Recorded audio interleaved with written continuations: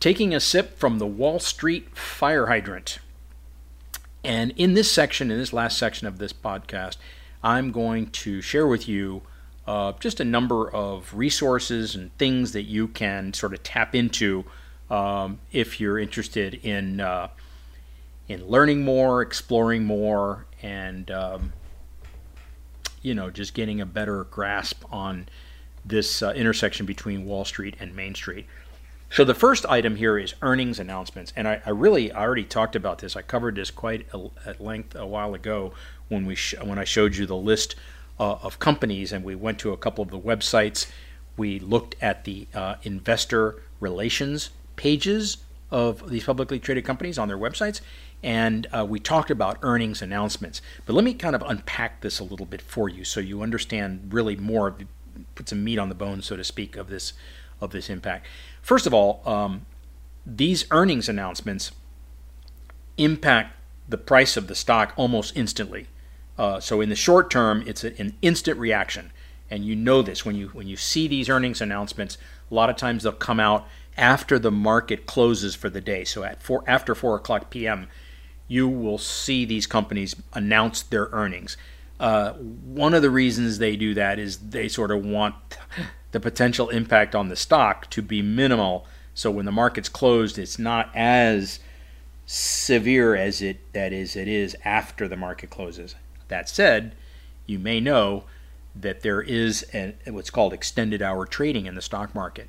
So if you own stocks in these companies, you'll notice sometimes that these stocks will either go up or down a little bit or a lot, depending on the earnings announcements. And that can very often happen after 4 o'clock. In fact, it almost always does. Or a lot of times they'll announce before the market opens in the morning at 9:30. So typically these announcements are done outside of the actual normal trading hours of the market. So that's the impact in the short term. Longer term, the growth rate, the earnings growth rate of a company, and specifically the predictability of that growth rate, of that earnings growth, and the sustainability of that earnings growth is what ultimately determines the price of a stock over time. And I talked about this earlier. Earnings, price divided by earnings, the PE ratio is the most common measure of value. So what drives a price of a stock up over time or down is the earnings growth of the company, because the stock price is nothing more than a reflection of the earnings growth of that company. So earnings growth is the key here. Has a huge impact on stock prices and therefore portfolios, 401ks, stock portfolios, etc. And of course on the prospects of a company, right? If Home Depot has a really bad couple of years, they're going to be laying people off. That's going to hurt the local economy, and so forth and so on. All right, so the next item here, investors, people that own the stocks, focus on what we call reported versus expected earnings, right? This is what I meant earlier about stocks moving up or down. These Wall Street brokerage firms, the big brokerage firms like Morgan Stanley and JP Morgan and all of them, basically Goldman Sachs, all those guys, have armies of research analysts that follow these stocks, that analyze these companies, and they analyze them for their investors. And what they try to do is they try to understand the companies, and they do that in many, many ways, including visiting plants, production plants, or they'll go on site, they'll talk to the investors, they'll go to the assembly lines of these companies, and they do that so they can better understand what's actually happening operationally in these companies, right? And bottom line is they come up with earnings forecasts, right? They project what the earnings are going to be the next quarter, the next 4 quarters, maybe the next year, the next 3 years, the next 5 years. So every time the company reports earnings, every quarter, those actual earnings, the reported earnings, are going to be either above or below the expected earnings, the ones that the analysts are forecasting. And then there's something called consensus earnings, which is basically the average or the consensus of all the analysts that follow that particular stock. They say that this is by the street. And when they're talking about the street, they're talking about Wall Street. Okay, so that's what investors focus on. And then they also focus on something called guidance, which is an interesting animal. And that's the company literally providing guidance about what their earnings are going to be to the Wall Street analysts that follow the company, right? So a lot of times in these announcements, mentioned earlier when we went to the individual stocks, and we clicked on a couple stocks, and we went to their investor relations page, and we scrolled down. I think it was the Green Brick Partners, and we looked at all the stuff that was on that investors page. Well, one of the things was those webcasts. When they do their earnings announcements, they do these webcasts where they report their earnings. They trot out the CFO. He goes through all the financials. But during those earnings calls, often, during normal times, not a pandemic, they will provide guidance to the Wall Street analyst. They'll basically say, here's what we're seeing in our sales, here's what we're seeing in our demand. So in the case of those housing companies, if you want to go back, and this is what I mean about how you glean information that you can't any other ways, hop on some of those earnings calls and listen to the CEOs of Pulte Group or D.R. Horton or Toll Brothers. If you're interested in any of those companies, just hop on one of those calls and listen. And you will learn a lot, because when they share their guidance, they're going to tell you what they're seeing on their properties. They're going to tell you about buyer traffic. They're going to tell you what they're seeing on their websites, where a lot of people do their shopping. They will tell you, the foot traffic, their cancellation orders, all the stuff that are, that is hyper specific to this real estate industry in Atlanta. You will hear those guys talking about that. I'm talking about the management. I'm talking about the CEO or the CFO, whoever's on that call, on those earnings calls, and that's usually who's on them. And if you can't get on them live, go back and do what I did there. Click on the link. Almost all of these companies will record these earnings calls and the presentations and provide the link so you can go back and listen to it later. And you can download the slide presentation that they used during the presentation. So you can just go on it at your leisure, right? But this is where you get some really interesting color, if you will, on what's going on in the real estate industry. So again, another way that Wall Street impacts Main Street in a pretty significant way. I mentioned earlier when we scrolled through that website, the financial statements are all there. You can download their quarterly reports. You can download their annual reports. Number 3 is what I just talked about, investor relations, the earnings calls. There's live and recorded, the investor presentations. Okay, number 4 is research reports. This is all part of this, what I call the tsunami of information, or the fire hydrant of information. All of those big companies that have analysts, research analysts, well, they all publish research reports on these major companies. So all these companies we looked at before. If you have a Morgan Stanley account, or if you have a Merrill Lynch account, or if you have an account at, TD Ameritrade, almost all these companies will provide you with research reports on whatever company you want. So if you say, I'm interested in the housing industry, do you have any? What you're going to find is they have usually very good research reports about the entire industry.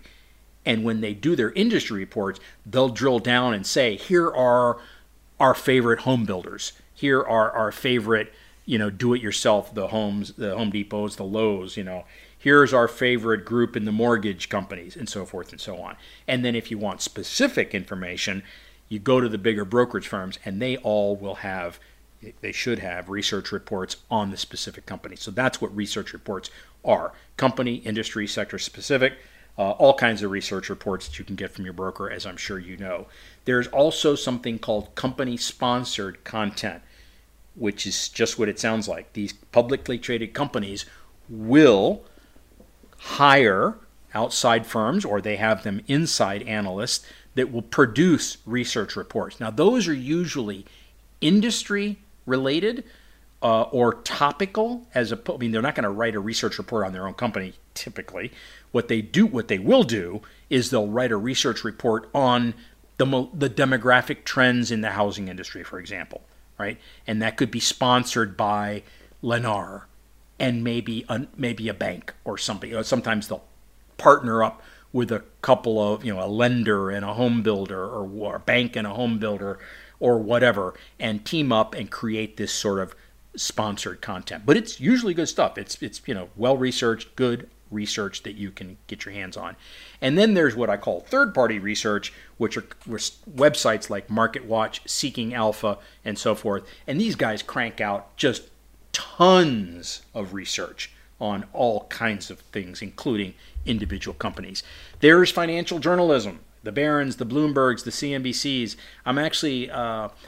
I've got another podcast coming that I'm going to give you specifics. I'm going to actually drill down, and I'll share with you some of the stuff that I track, some of the free stuff, subscription-based stuff. There's some great bloggers and vloggers that are out there. I'm going to share a bunch of really, really good stuff with you in a future episode if you're interested in that sort of thing. And these are folks that are just brilliant, off the chain kind of stuff that I think you'll really find interesting. Some that's very industry specific to the real estate industry, and some that's more general, just financial and economic market information. And then finally, I mentioned a couple of the strategists that I follow on Twitter. Liz Ann Saunders from Charles Schwab and Liz Young from SoFi. Both of them are what we call chief investment strategists, two of the best in the business in my opinion. So Twitter is the preferred platform for journalists. It really is. And it's a great place to get breaking information on everything, including a lot of real estate related stuff. I showed you the two charts that those two ladies tweeted a couple of weeks ago when the home builder sentiment information came out. And then finally, YouTube is another fantastic source of content. The problem with all of this is there is so much out there. It is the proverbial fire hydrant. So this is why I decided in a future episode I'm going to go through and sort of cherry pick out and create kind of a manicured list of stuff that you might find interesting. So I am going to wrap it up. You may know, if you've been following my podcast here for a while, I had hoped to get this podcast out on December 1st. And so obviously I'm a little bit late, it's almost January 1st. But I did get it out. And part of the reason is the holidays. Part of the reason is there are other things that I have to do besides podcasting. But the main reason is when I started laying this out and sort of thinking about what I wanted to share with you, it was the proverbial can of worms. And I started peeling back one layer after another, and I just realized, whoa, I can, this is a course. So I actually have at least 3 other podcasts that I'm going to create basically under the same umbrella of Wall Street versus Main Street. And but I wanted to start with the sort of the building blocks of what it's all about. And so I hope you found this helpful. I tried to produce something here that was maybe different than what you would get elsewhere. There's a tsunami of information, of this real estate specific stuff out there that's very, very good in terms of data and all that kind of stuff. So what I wanted to do with this podcast is provide you with context and provide you with tools that allow you to connect the dots and understand the cause and effect between what's happening in the financial markets and on Wall Street and what's happening in the housing industry and with some of these companies that you follow. So anyway, that was my intention. I hope it came through. I hope you enjoyed this. If you did, would love it if you would share this with your friends, family, colleagues, whatever. And with all that, I'm going to bid you farewell. I hope you have a fantastic new year. I hope you're happy and healthy in 2023. Hope it's profitable for you. And I'll look forward to seeing you on another episode of the Atlanta Real Estate Report. This is Steve Sines, your ATL Sherpa.